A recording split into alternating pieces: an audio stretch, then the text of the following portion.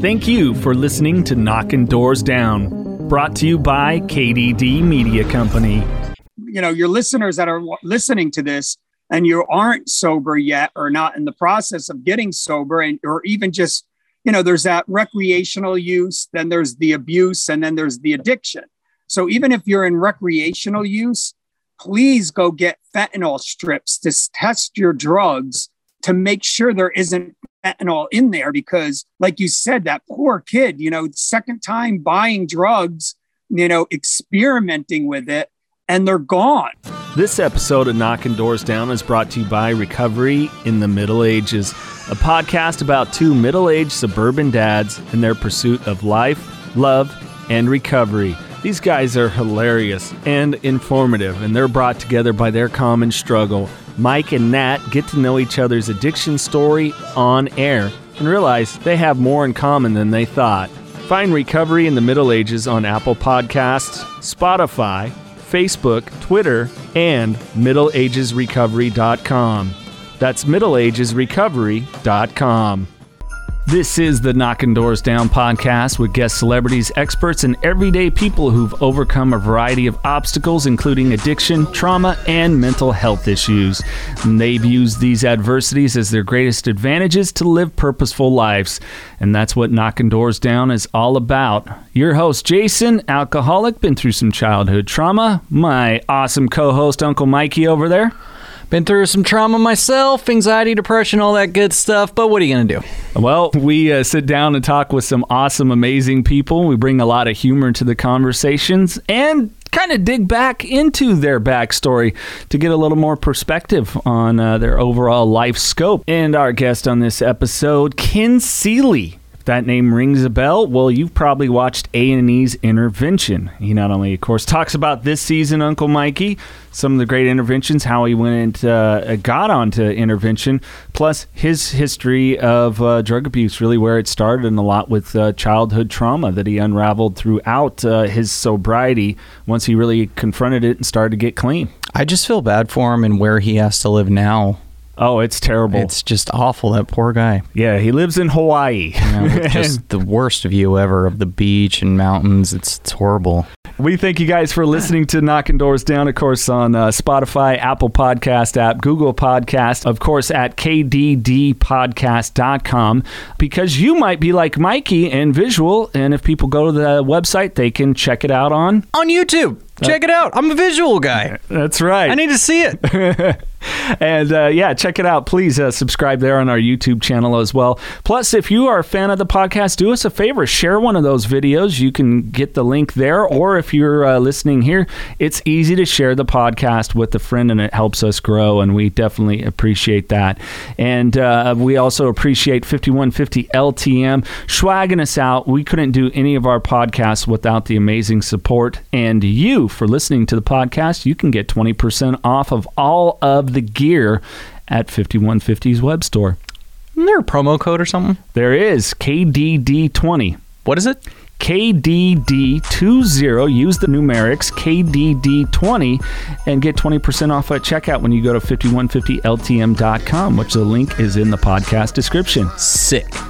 Ken Seeley, thank you for joining us on Knocking Doors Down. We appreciate your time, good sir. Hey, thank you for having me. Your view wins, Ken. Your view wins. For those that are listening, those that are listening to the audio only, Ken lives in Hawaii, and he's got the backdrop. I'm guessing that's your backyard. That is just the shittiest view, Ken. It's horrible, right? You want to know what I'm looking at? I'm looking at almond orchards. I see a crow.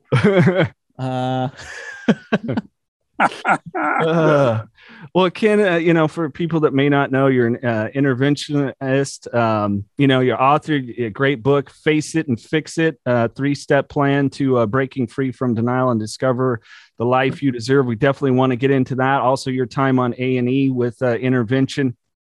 But I always like to know a little bit more about the backstory of our guest. I mean, you acknowledge that, seeing the man I'm talking to today, I couldn't believe that you were an addict of and crystal meth. It's just, wow, what a transformation. Yeah, I did crystal meth every day for like 3 to 4 years and couldn't stop. I mean, it was just like, I always felt like I was going to miss something if I stopped. You ever have that feeling like, oh my God, if I go to sleep, I'm going to miss this. And, whatever this is, you don't want to miss this. And, but just kept going and go until finally I got fired from my job and that was it. What were you doing at the time? Oh my God, that's even better. I was doing medical billing for a treatment center. Oh, wow. Kind of took a left turn there. Yeah, right. I was doing all the insurance billing and I was, July 14th, 1989, people would come in and they'd have their copay and I'd be collecting their copay and then, okay, go in and do your admissions department now. And they would go in there and they were like, do you want to go to treatment? And when I got fired, I was like, treatment? Because I'd hear in the rooms, the group rooms, they'd be like hitting like a stuffed animal with a bat back in the day in 1989. And I was like, I ain't going to that thing. That's crazy. Yeah, methods have certainly evolved in treatment, haven't they? Yes, they have. Thank God. What is it that you think led you into addiction anyways? I know mine's a trauma background. What was it? When did you first really get hooked and start using any sort of substances? Well, it's interesting because, the show used to always say, addiction is rooted with trauma. And I'd be like, what are they talking about? I mean, this was when the show started in 2005, 6, 7. And I was like, what are they talking about? That makes no sense. My dad was a fireman. My mom stayed at home. I was never physically abused, mentally abused, raped, nothing ever verbally abused. I had a great childhood. We'd go on vacations every year. We had snowmobiles, we had a camper. We did everything that, you could ever ask for in the American dream being brought up. And so I couldn't connect the dots on the trauma. And then I did some trauma training with a dear friend of mine and my mentor, Judy Crane. And she helped me identify my trauma was, even though at home everything was fine, the minute I walked out my door from 4 to 14, I was bullied. I didn't know how to really walk. I kind of had a little skip to my walk, very effeminate. So, kids could be a little cruel as, the boys walking down the street, skipping instead of walking. Oh, kids are cruel as hell. Oh my gosh. Yeah. You want an honest opinion? Ask a 7-year-old how you look. Yes, you'll get the honest opinion. Yeah. And so it was just torture. Every day I was scared to death that was the day I was going to die. As a 4-year-old, you think it's death. And that was my trauma, just scared for 10 years, every day walking out my front door until I started doing drugs and drinking and smoking pot. And then all of a sudden I started getting friends and I was like, wow, this is even better. People like me. Yeah. Mm-hmm. Yeah. That falsehood. I know that all too well. When did you actually start using substances though?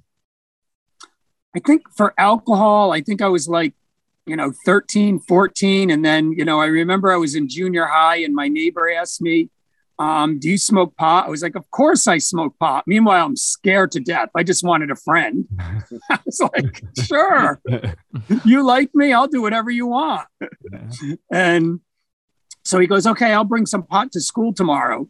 And the next day I stayed home sick. I was like, I go to school, scared to death.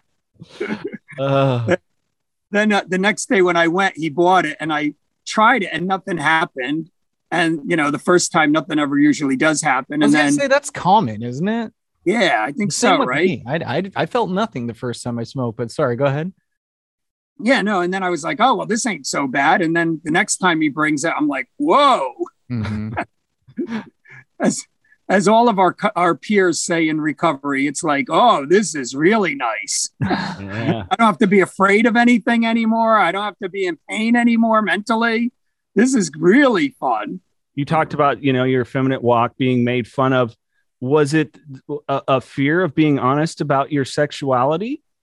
No, I didn't even know my sexuality at that time, when you're 4 or 5 years old. And then as, I got older and, middle school, it would be like, I hated going to gym because I wasn't coordinated at all and I couldn't play sports. And so, when you're in line and everybody's picking their team and there's always that last person there, that was me. Right. So I'd be soaking wet in sweat, just my palms sweating, that nobody wants me on their team. Why am I even here? So all of those emotions constantly every day. Oh my God, I got gym tomorrow. And then, when I was in puberty, I had breast tissue and there was a pool in our high school. So we had to have, in gym, we had to go swimming. And I had, and people would be like, why do you have breasts? And I was like, I don't know. I was like, so I was so embarrassed to take off my shirt and go into the pool. And so all of those, constant struggles of just being in my own skin and going out my front door was so painful. Yeah. Was that a form of, I forget what is gynecomastia, often tumor that men will form in breast tissue and things like that leads to male breast cancer? Yeah, it says it's kind of common with males. And, I never, my dad has it. I was like, Dad, you never noticed it? Hello. I was like, how can you not notice that? I was like, I noticed it right away in puberty. And I remember being at my mom's friend's house and because I felt safe at home, remember? Sure. And I was at her best friend's house and we were swimming in their pool and their 7-year-old says, like you said, they'll be honest. He goes, how come you got boobs like a girl? In the pool. I'm like, what? Little shit. Shut up, you little bastard. I'm like, you're not supposed to say that. What are you talking about? Then all of a sudden it just adds to that, that feeling less than, feeling different, feeling, all those emotions. And when you smoke a joint or have a drink and you don't have to worry about that, it's like, oh man, this is heaven. Yeah. No, I know what you're talking about there. So when do we kind of start, because following you and knowing who you are, and I really want to get into the book here a little bit and why you wrote it, but you're such a switched on man. Where did it really start to fall off the rails? Because you've achieved so much with whom you are now that it's still one of those, like, hey, people, you don't believe recovery works. Kinsey example of it, one of the many, many thousands and thousands and hundreds of thousands of examples. Millions. Yeah. When did it start falling really off the rails? I mean, it sounds like your substance use escalated as it often does with so many people. Well, it started falling off the rails when, like my parents didn't like my using. So then as adolescents, I started hating them for not letting me feel comfortable in my own skin, like even though they did everything to protect me and they never harmed me and I had a great upbringing, I felt like, they were always trying to, micromanage and, control my life because they seen something weird was happening. They couldn't put their finger on it, but they knew something was happening. And so I would get really angry with them. And so at 17, I signed up for the Air Force. And they were like, you can't go to the Air Force. They were like, you have to be 18. And I was like, I'm going in 3 days after my 18th birthday, just to get away from this so I could be, have my freedom, right? Have that freedom in the military. That if you're looking for freedom, don't go to the military. Yeah, Uncle Sam owns your ass at that point. So I go in there and I was there for a year and a half. They stationed me in Italy and I was doing drugs over there and drinking and they caught me and they gave me an honorable discharge. But after a year and like 9 months, I got kicked out. And, that was the first sign that something wasn't right. Like they sent me to the AA and I, went to AA while I was getting prepared to be discharged. And I was like, oh, this isn't for me. These are old people in this room. I'm only 19. What are they crazy? And so that was my first experience knowing that something isn't right. Something isn't right. Yeah. I mean, you're really young. Where were you at in Italy, by the way? Aviano or? Remini. Oh, okay. Okay. I bet you that's a very common thing for young people in rehab, because I was 21 when I was in, and I felt the same way. I was like, I'm way too young to be in here. And I'm looking at all these other people that are in their 40s, 50s, 60s. Hell, there was a dude there for meth, pacemaker in his heart, and he was in his 70s. And I was like, what the hell am I doing here? You know what I mean? Like, I'm just young and partying. What am I doing here? So I feel like that's a common thing for a young person in rehab. Yep. And what's scary in today's world, I mean, this was over, God, I'm 59 now. So this was years ago. And the scary part for the young adult now that's 16, 17, and 18, thinking they're too young, especially that now they're not even legal, right? Right. And I'm too young. I shouldn't be getting sober now. But what's scary is the fentanyl that's out there. Oh, yeah. These kids are getting their hands on this fentanyl and they're dropping like flies. Yeah, we're seeing it because we're, like we were telling you, we're just north of Fresno. And, we have a bit of a partnership with a couple of treatment facilities down there that really do a great job of, educating us. And the DEA has planted themselves in Fresno, and this shit is killing kids left and right. We're going to go to view a documentary where a mom speaks on it, and her son was a good kid. Everything else was just curious. And I believe he thought he was getting a Xanax or something via Snapchat. And of course, the way they're mixing the fentanyl, it was 100% fentanyl. And it was the first or second time he had ever purchased something illegally, gone just like that. Yep. Just like that. Yep. Mom found him foaming at the mouth at 6 a.m. in the morning. And, it's scary. I mean, we've talked with so many guests. Charlie Sheen brought that up. I mean, that guy, he was on the edge of it all, but he goes, it's fucking scary. It is in everything now out there. And if you're using those street drugs, understand it has that potential to be in there, and you don't know at what dosage. Because we didn't have to worry about it. You know what I mean? When we were doing coke and stuff, you didn't have to worry. The only thing you had to worry about was not getting beat up by your drug dealer or not getting caught by the cops, when you're going to make a pickup, but baby powder, laxative. Yeah, that we already knew that was in it. That's why you shit all the time when you're on coke. Yeah. But it was just like fentanyl was just so, I didn't even think about it.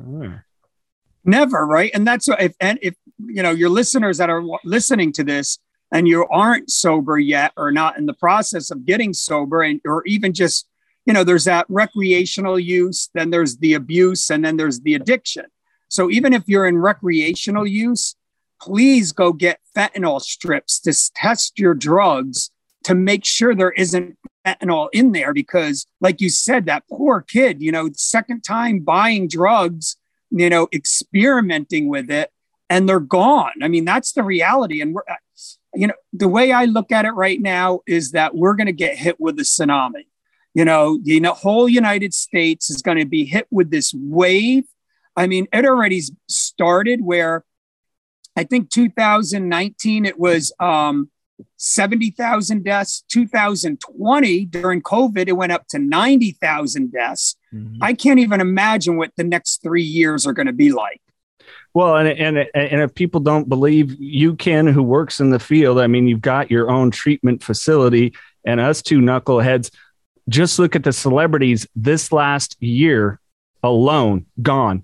And all of it, they found traces of fentanyl within their drug supply. 5150 is a lifestyle. We believe in pushing yourself, finding your passion, knowing your dreams and working hard, and always striving to make those dreams your reality. We believe life is too short to sit back and say, what if? Go after it, grab it, and make it happen. Being 5150 is committing to that long, hard road. That road you know is going to be tough, but the most rewarding. That's living the madness. That's 5150. If you're living the 5150 lifestyle, then celebrate by rocking the goods. So listen up. There's a special deal for listeners of Knocking Doors Down. Go to 5150ltm.com and enter code KDD20 and receive 20% off your purchase. That's 5150ltm.com.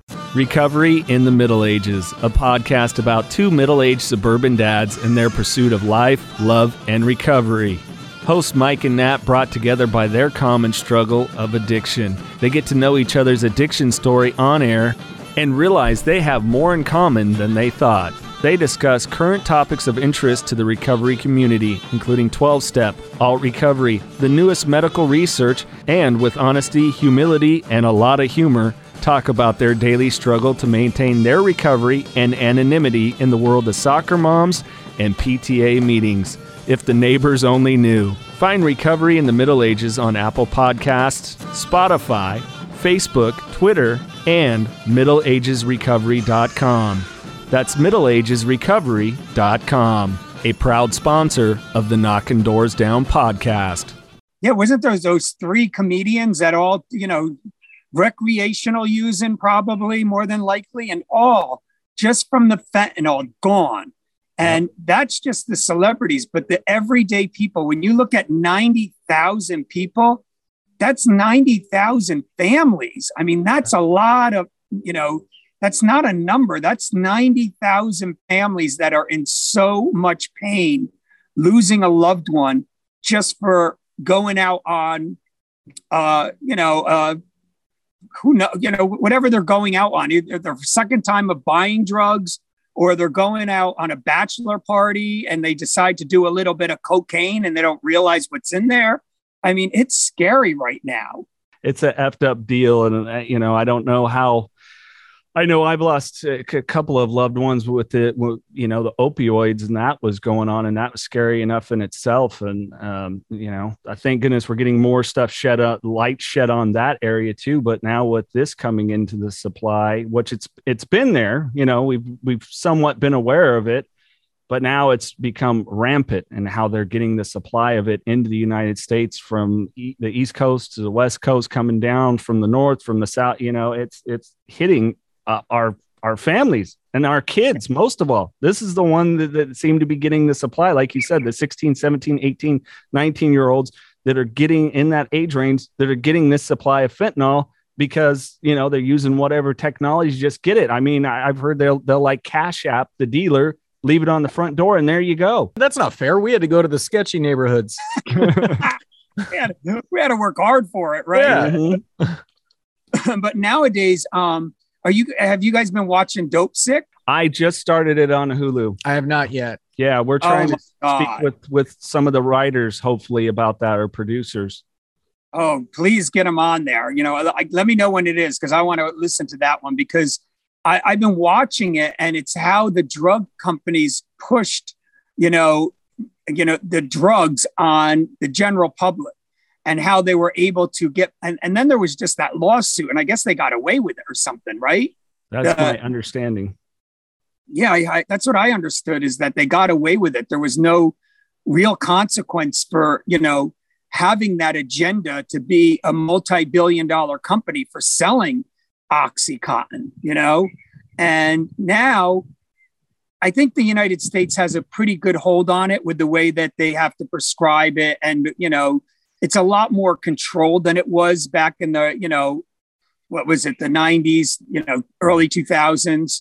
But that's why I think we're going to be hit a million times harder, because fentanyl is coming in from all over. I mean, in California, it's San Francisco, LA, and San Diego.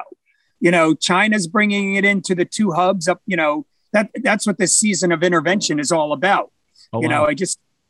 We just talked about it. We had our first two shows the last 2 Mondays. So if you haven't seen it, it's all about fentanyl coming into California and family members. Like last Monday, oh my God, this family was affluent. They had money. They could have did anything. And their son and grandson was just dying from fentanyl. That was his drug of choice. And he was selling it. And that's where I'm scared is, if you think that epidemic was bad with the pills, times it by, I would say, at least 20%. Times it by 20%. So if we're at 70,000, we're going to be at 140. 200,000 deaths, because the accessibility is, you don't need to go to a doctor to get it. You don't need to go get a prescription filled. You don't need the insurance. You don't need the money. You don't need any of that stuff. Fentanyl is cheap, and it's growing fast in this country. I think it's our next wave of an epidemic. And people probably don't even understand the origin on the creation of the drug. And as I understand it, it was for terminal cancer patients to ease their pain in hospice. So this was like an end of the life drug. Yep. And Dopesick puts it perfectly. I mean, how they pushed that drug on people, they pushed that drug on people like, they created new terminology like breakthrough pain. Are you at that point? Breakthrough pain. If 10 milligrams don't work, give them 20 to break through the pain. And if 20 doesn't work, they got up to 160 milligrams, or whatever it was per pill. And they don't even have to do any of that right now. None of that has to be done. You just have to have a little bit of money and get in there. And all it takes is 2 grains of salt to kill the average person.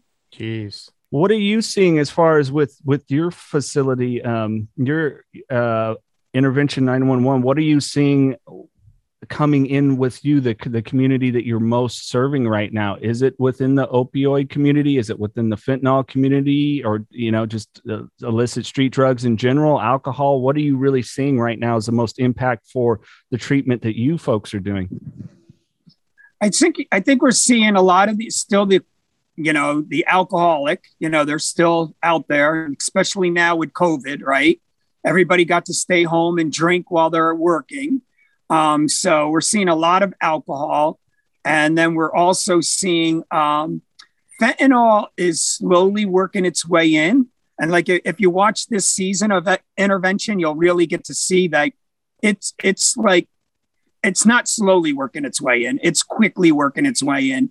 And what I'm afraid of is that before we get those people into treatment, they're going to be dead. There's no time in between. Like with alcohol, there's a long progression with alcoholism. You start drinking and you turn into an alcoholic. You could go on for 3, 4, 5 years without having any major symptoms. Sure. But with fentanyl, it's just your tolerance keeps growing. Like the kid on the show this past Monday, his tolerance kept growing, and he was selling fentanyl, and he was saying, I only sell it to people that I know their tolerance is high enough, because I don't want someone to die from this. So I'm only selling it, so they have the mentality, and his tolerance was way up there. And I was just texting him yesterday, and he has 5 months clean. He's living in a sober living. He's completely different. I mean, thank God we intervened on this young man. Well, it's interesting. You talk about that tolerance with it. It's amazing that he could even get a supply that wasn't killing him to even build a large tolerance, because we had a discussion with a gentleman that we talked to and helps educate us about just the dealer mentality in general. And most of them aren't like this guy. They don't give a shit who they sell to. It doesn't matter if it kills them, whatever. Doesn't make sense to me. Still to this day, it doesn't make sense to me. Like I explained it to him, and I explained it to Jason too. Like my dealer, it was consistent. I went to him every weekend. You know what I mean? He knew me. I knew him. I probably helped him buy his first Cadillac, So it's like, why would you knowingly, unless he didn't know about it, but why would you knowingly put fentanyl in my shit if it's going to kill me? Like, why would you risk that budget, losing that budget every weekend? Why would you lose that customer? Like a barber, a consistent barber, for example, he f***ed up. You're never going to go to him again. If he kills me, I'm never going to go to him again. He just lost a customer. And dealers are smart. Financially, they're smart because that's not easy. You know what I mean? So it's just kind of like, I just don't get it. And, I think it's one of those things, I guess I never will. I think for me, I used to sell crystal meth. So on the other side, and there's a lot of competition out there, right? Like when you're selling drugs, you could go to the dealer down the street. You could go, you always want to be the number one person that they call to get their drugs from. And, as a dealer, I get the mentality where they're, if I only put a little in it, they'll get that extra rush that they're going to say, oh my God, this is the best meth I've ever had in my entire life. I need to go back to Ken and get that drug. Mm-hmm. So I think that's the mentality is they want to just put a little tiny bit in there. But what the normal, like people that aren't don't have a tolerance. It's 2 grains of salt that could kill you. Right. And so they're not chemists. They don't know. I'm not, I wasn't a chemist as a dealer. I, put a bunch of stuff in it, and that was one thing I never cut mine. Like you said, with that, to get you to go to the bathroom. Oh, yes. Baby laxatives, baking soda, whatever's white. Whatever's white. That's why, not to jump off topic here, but on Horrible Bosses, where Jason Bateman accidentally does coke when they're trying to infiltrate on the one guy's boss, he says, "Be right back. I'm going to take one more quick dump." And because he was all coked out, and he nailed it to a T. That's exactly how it is. So that's why. But yeah, no. Anyways, back. So you would cut your crystal meth before you would sell it, or you would not. I mean, sorry, I wouldn't cut it because I wanted people to know to come back to me. And that's why I wouldn't cut it, because I knew that people knew that it was going to be potent. They knew that it was going to be good. And so I kind of get the mentality is they just want them to get that little extra boost that they never had before, that they think it's the best. Mm-hmm. And then all of a sudden, and that's how every fentanyl addict starts, is they get a little bit of that boost. And then all of a sudden they're like, I don't even want heroin. I don't want crystal meth. I just want fentanyl. Mm-hmm. And that's how they get, and that's what I'm scared of right now is we're seeing a lot of people, especially during this new season, is a lot of people are addicted to only fentanyl. And, there's been people and that's what's scary is they'll go to treatment and then they leave out and their tolerance level drops and they do what their brain tells them. I'm supposed to do this amount to get this high. And then boom, they're gone. Yeah. And the tolerance level drops quickly, doesn't it? It's not very long. I had a buddy of mine who was a homeless heroin addict and he went to jail. He was also addicted to fentanyl. And he went to jail for, I want to say, about 4 to 5 days, came back, smoked a little bit, and OD'd and was in the hospital. Yep. So it's quick. Yeah. Yeah.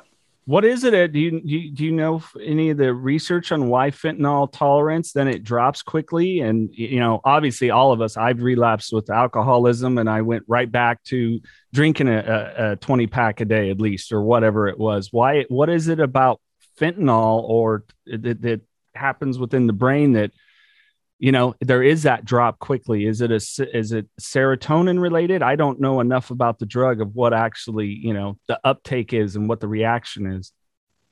Yeah, no, what I've been told is it's so potent that your body can only take so much. I mean, if I did it right now, because I mean, I did an intervention. This one isn't going to air for a while, but I did this intervention on this guy, and he was like, yeah, I just carry around a drink, and then maybe I'll take a couple of hits off a pipe, of meth, but that doesn't even affect me. That doesn't affect me. And I was like, so what you're telling me is your tolerance level is high, and you don't feel it. I said, because I guarantee you, if I even put alcohol on my lips, I'm going to feel it. It's going to hit me at some level. And if I took a hit off of a pipe with meth, I'm definitely going to feel it. It's because my tolerance is so far down right now with not doing it in 32 years, so I think they're just so used to it.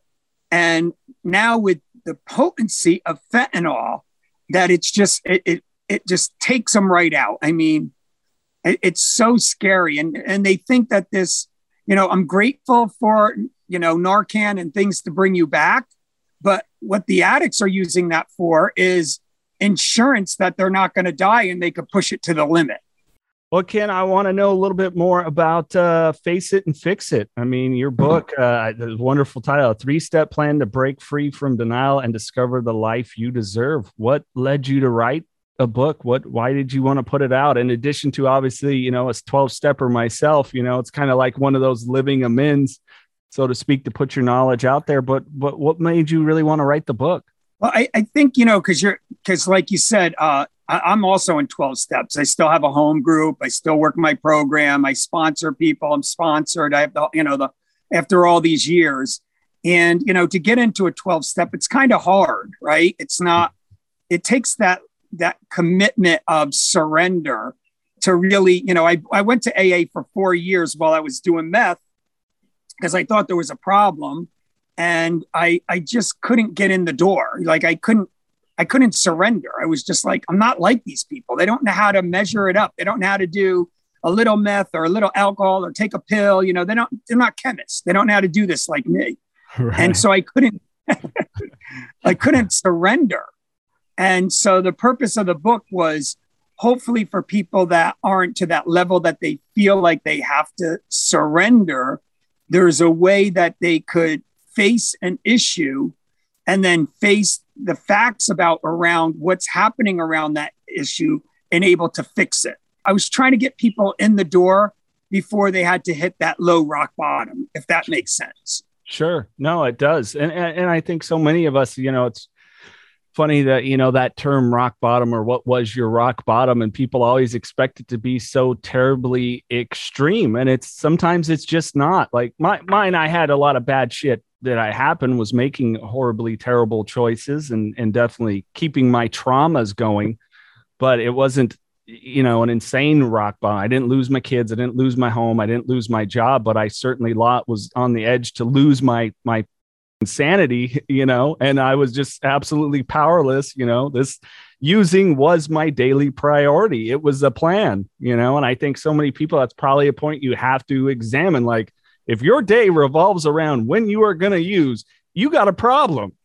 So true. Right. And I was trying, the purpose of the book was to try to get people in sooner than later. But the problem ended up being, and that's why I don't think it was as successful as it is, you know, in all reality, every single person has to hit a rock bottom. And I don't care, you know, in the 12 steps, you know, the way I look at it now, I look at it a little different is, you know, every single human being that is in recovery, they talk about, like at the 12-step meetings, and they tell their story, what it was like, what happened, and what it's like today, right? Mm-hmm. And I always listen to the what happened, because that was their rock bottom. And if you take that apart and dissect it, and this part's in the book, you know, if you take it apart and dissect it, you'll find out it spells out helps, you know, something with their health decline. Like, I knew mentally I wasn't there all the time on the meth. I knew I was thinner than I've ever been. I was 130 pounds at 6 foot. And I felt like my organs were dying. So I knew something physically wasn't right. So my health was deteriorating. My environment was shutting down on me, was getting smaller. And like I said, my environment now let me go from my job. I had to hide from my family. They lived in New York. I was in California. I could only call them when I wasn't totally twacked out, right? And so my environment was shutting in, became very emotional, you know, ups and downs, crying, listening to a song on the radio. Then legal rock bottom. Oh, it was like, I think you guys mentioned it earlier, running from the law, right? Oh my God, I'm going to get busted. Yeah. You know, I'm going to get thrown in jail for selling this meth. So the legal rock bottom is another one that gets people into treatment. And my finances. I mean, that was a big one. Like, how am I going to pay my bills? You know, selling the drugs kept my addiction alive, but it didn't keep my living expenses alive. I needed to work to do that. Mm-hmm. So the finances. And then the last one is your spiritual rock bottom, where you drop to your knees and you just say, please help me. Somebody help me. So how did you identify your what? Mine was my health was declining. My environment was declining. My financial was, you know, how was I going to pay my bills when I only knew how to barely survive keeping my addiction alive? So and then my spiritual one, I really did just finally, when I was in treatment, I said, you know, I just cried out. I believed in some form of God, but I didn't really understand it, because being a gay man and being brought up in church, it was like looked down at, and, right. You know, I'm going to hell anyway. And, you know, I figured, you know, why would I look to that kind of God? And I even went to, you know, there was a 12-step program or I don't know if it was really a 12-step or a Christian program that worked the 12 steps of how not to be gay. You know, there's out there. Uh, Is that a thing? Yes. It's out there, but whether Really? I didn't know that. Yes. oh, Getting that's that, so there's a lot of- shitty. That's so Isn't shitty. that crazy? I went Yeah. to it and I was like, because I knew something was wrong. And I was like, well, it isn't my using, of course, but I knew something was wrong. And I was like, well, maybe I'm not supposed to be gay. Maybe I'm supposed to be in church. And, maybe that's why things don't add up in my life. Right. So I went there, but I realized that I was only there looking for the relapsers Mhm. that would hook up after the group. Yeah. Right. It's funny you bring that up. I did a meeting out of town, and I'm sitting there with a buddy of mine. He's kind of like my co-sponsor, and I see the new guy and the new girl, and I tap him and I go, "Hey, watch it. That guy's going to go talk to that girl immediately once this meeting is over." And sure as shit, he did going over there, because people that maybe if they're tuning in that aren't, addicts themselves, trying to understand from a family member to understand addiction a little bit well, is that, our substance use is just a masking of a bunch of other shit, usually.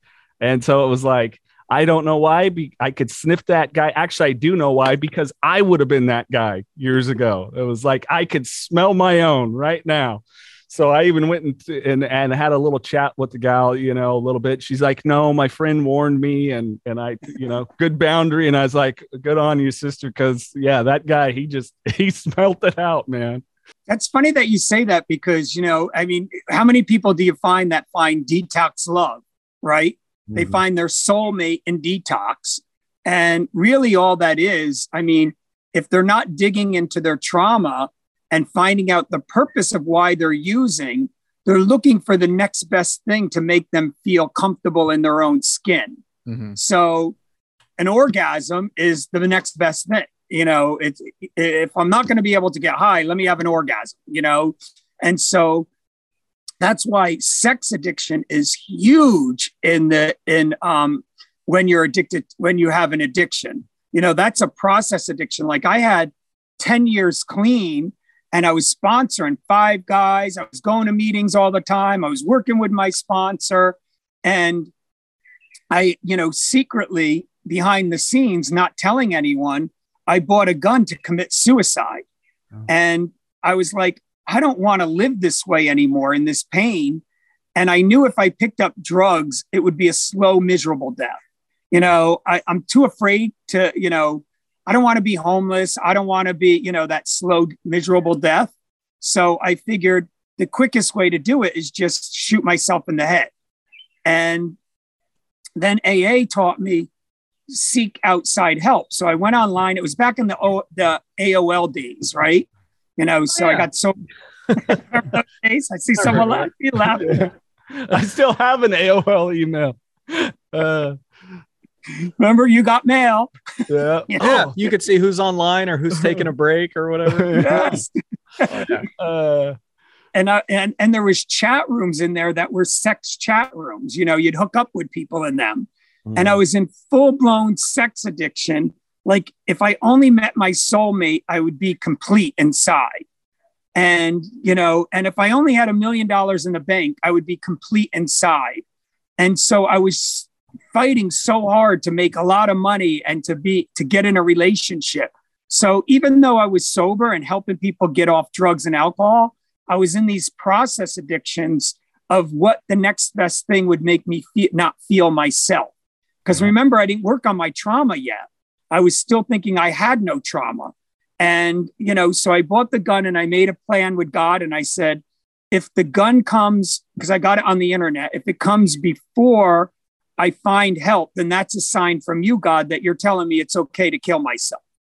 And I went out and I found a therapist, and he was like, I went to like 5 of them. I finally found one that I liked.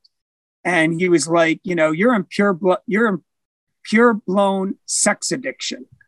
And I was like, what are you talking about? And he goes, and one day you're going to go celibate. And I was like, is he really a therapist? I live in West Hollywood. I go to the gym every day. I'm 36 years old. I was 37 years old. I was like, I ain't going to ever go celibate. Hello. I was like, that's why I go to the gym every day. And a couple years later, working through it, I called him up crying hysterically. And I said, I'm ready to go celibate. And it was after a breakup, another breakup. So I was like, I can't live in this pain anymore. I can't do it. I can't be on this roller coaster. I'm ready to do it. And that was the beginning of my recovery for my sex addiction. Wow. How long was your celibacy? 3 months. And then, I planned on doing it the rest of my life. Like anytime that I had the urge to have sex, I mean, I wouldn't even masturbate. I would be like, I'm not doing anything. That's what I was going to ask. Is masturbation part of it too? Are you allowed to do that during celibacy? Well, because I've told you that was for me. It wasn't so much having a sexual partner, but it was, mine's rooted in early pornography at a very early age and sexual abuse. And so mine was no one's there. And once I acknowledged like, well, I don't want to hurt somebody else because I commonly, there was someone that was looking to trauma bond with me. And so when we're engaging in, physical intimacy, they're giving me their life and their heart in their mind. And they're playing that other side of the role of, I'm going to fulfill them just like I'm expecting them to fulfill me. And it was so empty. And so it was like, okay, well, I'm not going to hurt anyone else. So the internet, this is what they do for a living. No big deal. So during your 3 months, there was no punch in the clown, no nothing. Nothing. It was, and anytime I had the urge to do it, I would just say, okay, God, you're telling me it's time to meditate. So I would just find a space and I would just go and I would meditate. Yeah. And started meditating like 15 minutes a day. And then I brought it up to, as the years went on, by the time I went celibate, I was up to an hour and 15 minutes a day. Wow. And every morning I would set my alarm. Like if I had to be somewhere at a certain time, I'd give myself an hour and 15 minutes to meditate before I had to get up and get ready to go to whatever I needed to do that day. Wow. That's awesome. And so where was it again? Where then you said 3 months, did you decide I trust myself now and I'm not looking for someone else to fulfill me? I understand that their soulmates is bullshit. The only person that could be a soulmate is that man in the mirror. When did you decide and knew that you trusted yourself to try to date again? Well, I made the commitment to do it the rest of my life because I had so many sex partners. Like I tell Eric, I had to kiss a lot of toads. Yeah. Before I could find you. And, but what happened is I really committed to the rest of my life being celibate. I said, I've had more sex partners. I've had more sex than most people have in 3 lifetimes. And I was like, I used up my quota, just like I used up my drinking quota. And so I committed to it. And in that 3 months, I really felt like I don't ever have to find somebody to fulfill that void. I'm going to live the rest of my life happy because in recovery, you have so many friends. You don't need to be in a relationship to fill that void. If I'm lonely, I could go to a meeting and go do fellowship after. I don't have to have somebody living with me to fulfill that void. And after 3 months, Eric and I went on a few dates in the past, but they were sexual dates. He was with somebody else and, and he saw me, sent me an email and he said, hey, I moved out of my apartment with my partner and I'm single, you want to go out on a date? And I was like, I'm celibate.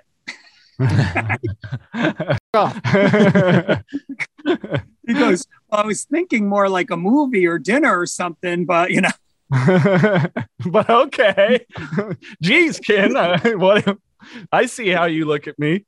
And well, that's all it was about, right? It was like, how many people can you hook up with? How many times, and like you said earlier, the more attractive I found them and I was able to,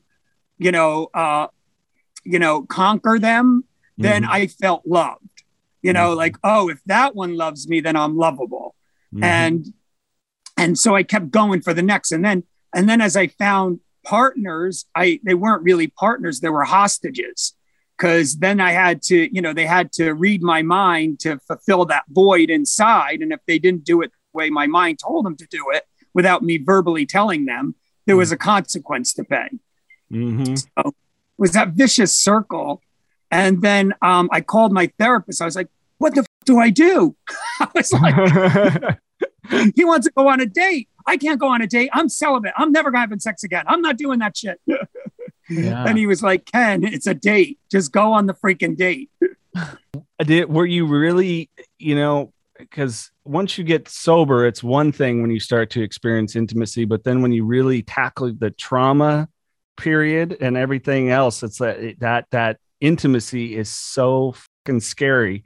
How did you communicate that when you started the relationship and were looking for a healthy relationship? Well, when it wasn't based on him fulfilling a void inside me, and it was more of the companionship, and we dated for, I'd say, like 2 or 3 weeks before we ended up having sex. Mm-hmm. And then a week later he moved in. Wow.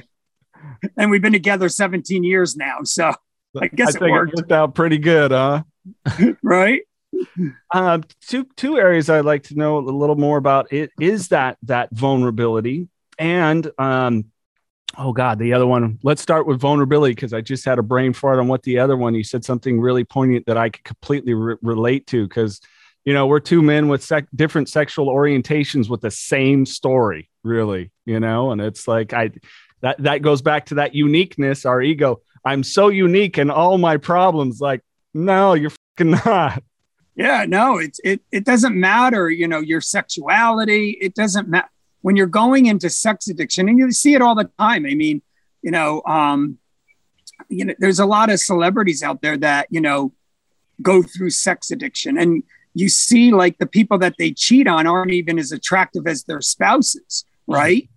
Mm-hmm. And so it isn't about, it's just about that rush that we're craving, that rush for wanting something more different, more, and that's sex addiction. And, I remember I went to treatment with 28 years sober.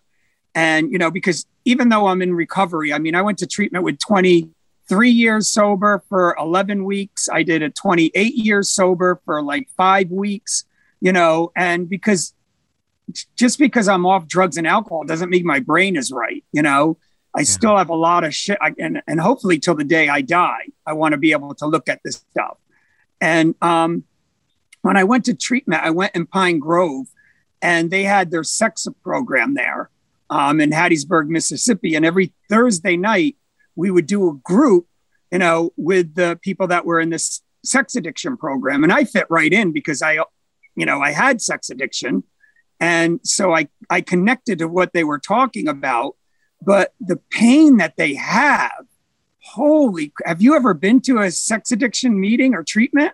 I have not. No, I haven't. No, I've only done AA. I don't even know that there is any in our area. I've not really looked into it. I've kind of done more the work, on my own, or even with my sponsor. I can talk openly with him. He kind of had some similar stuff, they went hand in hand, women and booze and drugs. It all went hand in hand. So, but I haven't, but I definitely have done a lot of watching of people's shares and stuff. There's so many great resources that are out there and available, and people very honest, and guests we've had on that have talked about it that have now become friends. And I, send them something and they're like, that's not your partner. That's your defect. It's talking. And it's like, you got to put that shit in check right now, because that's what I was going to ask you, was about putting that defect in check. But we'll get to that after you share about what you were seeing, the people in pain.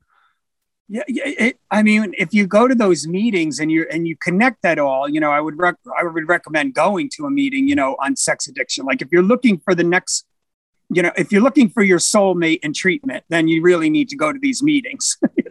That's the first sign. But even with it took me 10 years. Don't wait like I waited 10 years to get into recovery around this. I remember going to meetings, and then I would go to sex clubs after the meetings, and it would be like the second 12-step meeting. I'd go to AA, and then the sex meet, we'd be talking about not drinking and using, but we were all in there having sex, but in those meetings, you hear the most raw shares you ever hear in your life, because when we're on drugs and alcohol, like the kid, the intervention I just did last Monday, the kid said, he goes, I didn't realize I was hurting my loved ones, right? Because he's numb on fentanyl. I didn't realize I was hurting you all. And tears are falling down his face as he's saying it. And, and with sex addiction, you're not numb. You know how it's hurting your loved ones. And the pain is just so magnified because as you're going through it, there's no drugs or alcohol numbing it.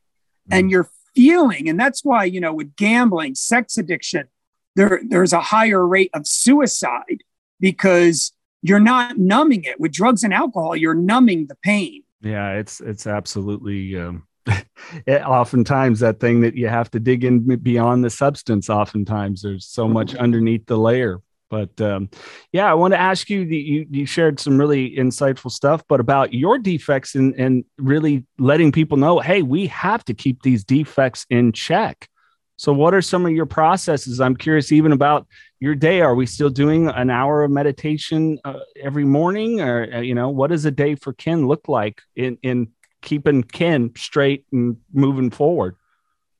Well, like I said, I still do 12-step meetings and I still have a huge fellowship. Like I just had a birthday last week and on Monday, and a bunch of people, we just moved to Hawaii in February. And a bunch of people had a barbecue on the beach with me from our fellowship group, and nice. Sundays we'll go fellowshipping and hit different beaches around the island. So that's nice. And so I do that. I go to a lot of meetings. I still do a lot of my home group meetings online, to stay connected with the people that work in the industry. We do one every Tuesday or every Wednesday and Saturday. And then for meditation, it's funny. I just had one of my colleagues, they were like, you need to have your astrology read. And so he had some woman from Arizona call me and, get all my stuff. And she did my whole chart and she explained it to me. And she goes, the reason why you're so good at interventions is you follow your intuition. Like when I was getting bullied, I had to be able to read a room really quick. Mm-hmm. Like I'd be like, okay, that one could be safe. That one definitely isn't safe. So I had to read people's personalities really quick from 4 to 14. Mm-hmm. And so I had to tap into my intuition a lot to figure that out. And I use that as a muscle growing up through my trauma. So now I look at my trauma as a positive because it exercised that muscle. And I said, I know I have that in me. I know it's a gift. I know it's a gift. And we all have our own gift. And if you stay sober long enough and work your program, you'll get in touch with your gift. And I know that's part of my gift. And I said, I really want to learn how to fine tune it. And she was like, well, you got to meditate more. And I realized that in the last 3 years, I've been so busy working that I dropped my meditation and maybe I'll do 10 minutes here, 20 minutes there. And so now I just started. It's this week I was talking to somebody and she goes, and get some tarot cards. And I was like, I don't even understand tarot cards. What do you mean get tarot? Like, what are you talking about? I know gypsy. You want me to be a gypsy now? That makes 3 of us. I don't get that stuff. Yeah. So she said, no. yeah, I don't get it, right? I don't get tarot cards. So I said, well, I do get meditation. And I know meditation got me out of my sex addiction and got me out of my money addiction. And with my money addiction, I got to a point at the same time, the same few years, where I if I only had enough money in the bank to make me feel like I didn't have to worry about paying my bills, I got to the point where I said, my dad was, a fireman. So they retired with little funds but a retirement, they have a nice home. They have, everything they need and they have each other. And I was like, what? I don't need anybody because I'm not going to get in a relationship. And I could live comfortably in my rent controlled apartment in LA. And I could live here the rest of my life. It's a 2-bedroom apartment. It's $800 a month. I'll just live here the rest of my life. If worse things happen, I could go to Starbucks and I could, work the counter at Starbucks and pay my rent. I was like, I don't need to make money. And once I surrendered on making money is when my career started happening. It's so weird. Like I had to let go of making money in order to make money, if that makes sense. Yeah. Geez, that goes to show how long ago that was for a 2-bedroom, $800 a month in Hollywood. Now it's like 3,000. Oh, yeah. For a studio. But that's interesting. You say that. We've heard that from some other people, and that's an area I still struggle on. I might even email you for advice on that, of letting go of the having to make money, and it ends up panning out better. One other area, Ken, I know we're running short on our time, that I want to touch on, though, before we get to our fun random questions and kind of leave you with the last words. But spirituality, you talked about going, to one where it was like, I'm gonna trivialize it to make it comical, but we're gonna pray the gayness out of you, come here. How did then, because of being shunned or going to church and hearing that like you said yourself, like, I'm going to hell anyways because of my sexuality, how did you then reconcile that with yourself in seeking your spirituality? I think it was is that, what was happening is, I always believed in a higher power. I always believed in God. I always believed in Jesus. And I was like, and when I was in those dark times by myself, I was afraid to tell my parents something was wrong. And so I could never tell them something was wrong. I didn't want to hurt them. And so I would cry myself to sleep and pray. Mm-hmm. And so that always brought me some form of comfort. So I tapped back into that when I got into recovery from the 12 steps. I went back into that where I knew there was something out there. And as the program teaches you, if you don't believe there's a power greater than yourself. I mean, I'm surrounded in water with nothing around me. Go out and try to stop a wave, right? Mm-hmm. I'm not going to be able to stop a wave. There's something out there that's greater than I am. And, all the stuff recovery taught me kind of brought me back to my original spirituality before I had the judgment around it. That's awesome. Ken, we like to do some fun random questions and leave you with some last words of inspiration and encouragement. Fill people in a little bit more on intervention, as well as Intervention 911 before we get to that.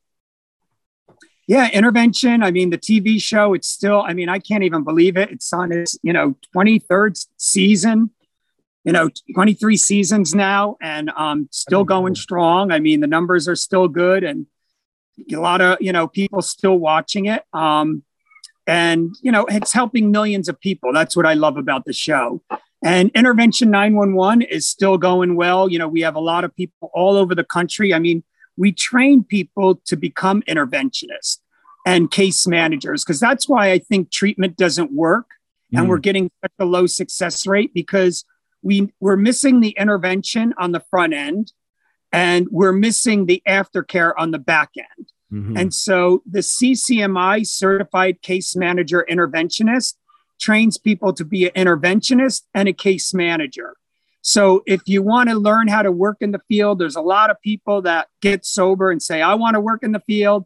This is a great credential for you. Jump in and get this credential. It's or if you want to do side work and you're a therapist, we give CEUs for therapists, and you want to kind of take a semi-retirement where you don't want to be in the office all the time, but you want to go still help people. Mm-hmm. You can learn how to intervene and case management and create your own schedule. So we've been training all kinds of people, for over, I think we're going in our 14th year of training with Intervention 911. And then our center down in Palm Springs, every single person that comes to our center gets an intervention on the front end. Even if you're a self-admit, we bring the whole family system in, like a regular intervention. And we want to case manage you. We have a meeting with Aetna because insurances aren't paying for the aftercare. Mm. And we got to do something about that, because Aetna is one of the first that are doing it. But we really got to do something about the revolving doors of people in and out of treatment, and just having somebody follow them would be a lot cheaper than readmitting them. Yeah. So you could follow them for a year, for the same price that it would cost to readmit them, 3, 4, 5, 6, 7 times. I mean, even one time would pay for the year. Right. Yeah. Right. Well, I love it. I love the work that you're doing. Uncle Mikey, random questions. You're up first, good sir. All right. This one isn't so much fun, but it's a serious question. You ready? I'm ready. Would you rather fight 1 horse-sized chicken or 10 chicken-sized horses?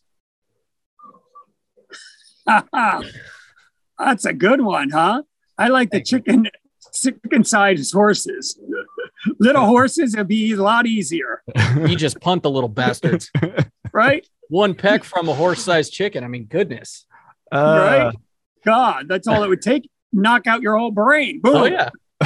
And we were actually talking about this question last time with the guest, and chickens can run around with their heads cut off for a little bit. Forgot about that. Yes. So if you find a weapon, which that wasn't part of the question, but if you did find a weapon and cut its head off, that would still be running around. I didn't think about that. That's terrifying. Right? I told you it was a serious question, Ken. I don't like 10 little puppies, little horses. I don't mind those. I can deal with puppies.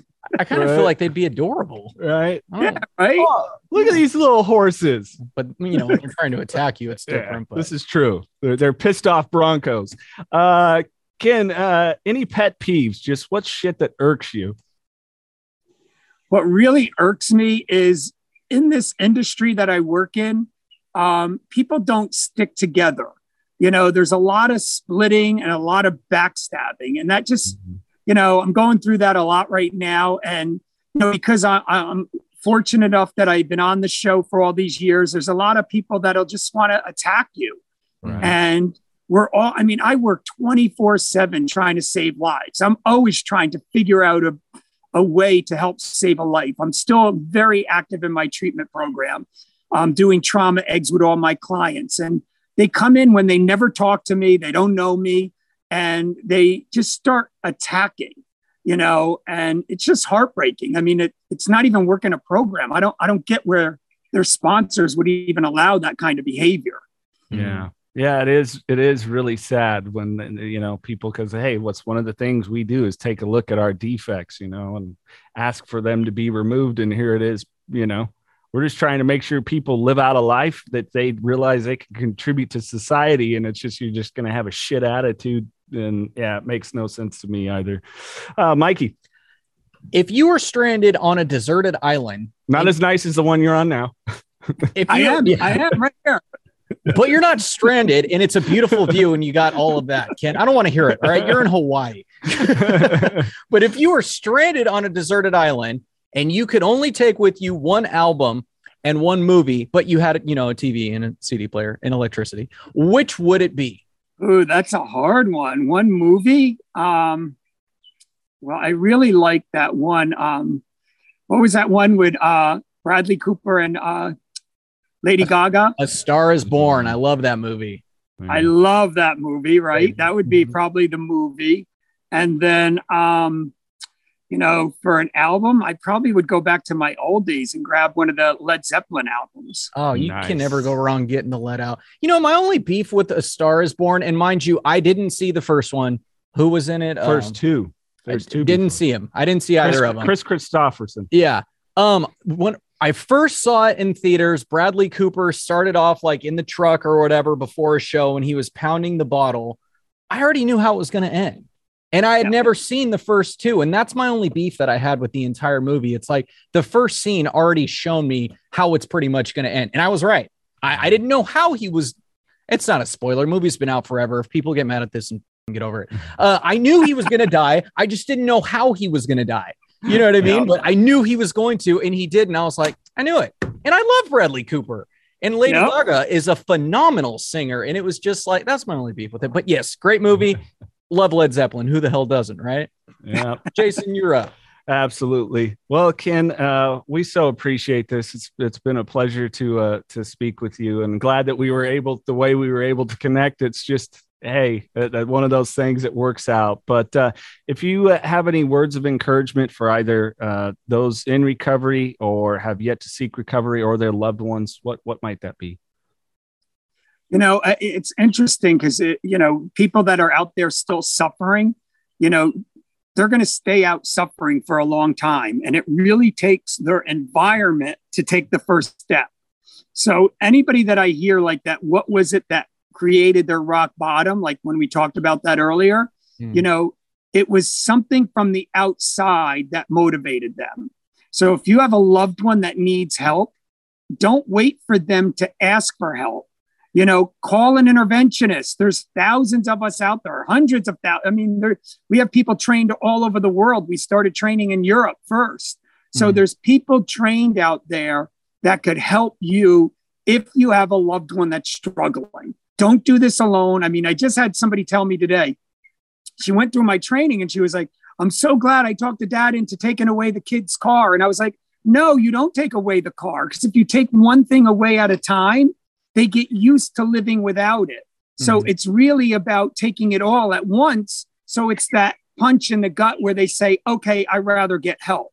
So get a professional involved, ask for help, and don't let your loved one die. Please don't, as long as they're alive and breathing, please reach out for help.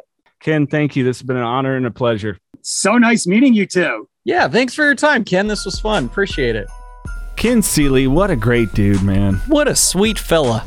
He really was. Yeah, he was. He was a delight. It was nice to get a view of Hawaii. For those that maybe haven't checked out on social media, Ken was in Hawaii when we record this, or Mikey's preferred way of enjoying the Knocking Doors Down podcast on our YouTube page, which you can get the link at kddpodcast.com. I'm a visual guy. I know you are. I need to see it. Hey, we got some more great interviews coming up for you guys. We've got Cesar Garcia is our next episode. If the name is familiar, well, maybe you're like me and you're a fan of Breaking Bad, Better Call Saul, as well as the Fast and Furious 4. Cesar was in all of those movies. He tells us essentially how he went from a gang life that he was indoctrinated in at a very young age, fell into drugs and everything else, even losing his brother to that life, and subsequently how he ended up in film. So it's a pretty cool story. He's a really cool dude, and you'll enjoy that one next week. But thank you again to Ken Seeley. It was a real honor and a pleasure. So hopefully we'll speak to Ken again down the line. In Hawaii, though. In Hawaii. Yeah, in Hawaii. He got a brief description of our view, and it doesn't compare to his, so yeah, good on him. We need some inspiration in life, right? Some clarification, inspiration. And speaking of inspiration, don't forget to check out Knocking Doors Down, the autobiography from Carlos Vieira. Of course, it's all about his path from falling into addiction, getting out, and the subsequent success afterwards. So really a good book to take a look at and get yourself, maybe somebody else motivated, and realize no matter where you're at in life, you don't have to remain stuck. And, of course, all the proceeds for the book go to the Carlos Vieira Foundation's Race to Be Drug-Free program, getting kids off the streets, away from gangs, drugs, and involved in activities. And 100% of the proceeds from the book go right back to that program. So it's really great if you buy the book. It does go somewhere useful. Well, thank you again for listening to the Knocking Doors Down podcast. Please subscribe either on Spotify, Apple Podcast app, Google Podcast, wherever you get podcasts. The simplest way to find us, kddpodcast.com. You get all those links, YouTube as well. And Uncle Mikey, you got anything else? No, I'm going home. On that note, keep knocking doors down. The guests on Knocking Doors Down are sharing their stories and helping start the conversation about mental health, and therefore are working to end the stigma. This is the goal of our partner, the Carlos Vieira Foundation, through their Race to End the Stigma campaign. The Carlos Vieira Foundation created the Race to End the Stigma campaign to not only change the way people perceive those who are living with mental illness, but also how those who are affected perceive themselves. The Carlos Vieira Foundation strives to support the mental health community through education, fundraising, and facilitating resources. The main program through the Race to End the Stigma campaign is a college scholarship program that encourages high school seniors to share their stories about mental health in an effort to end the stigma. For more info on this and how to get involved, check out carlosvierafoundation.org.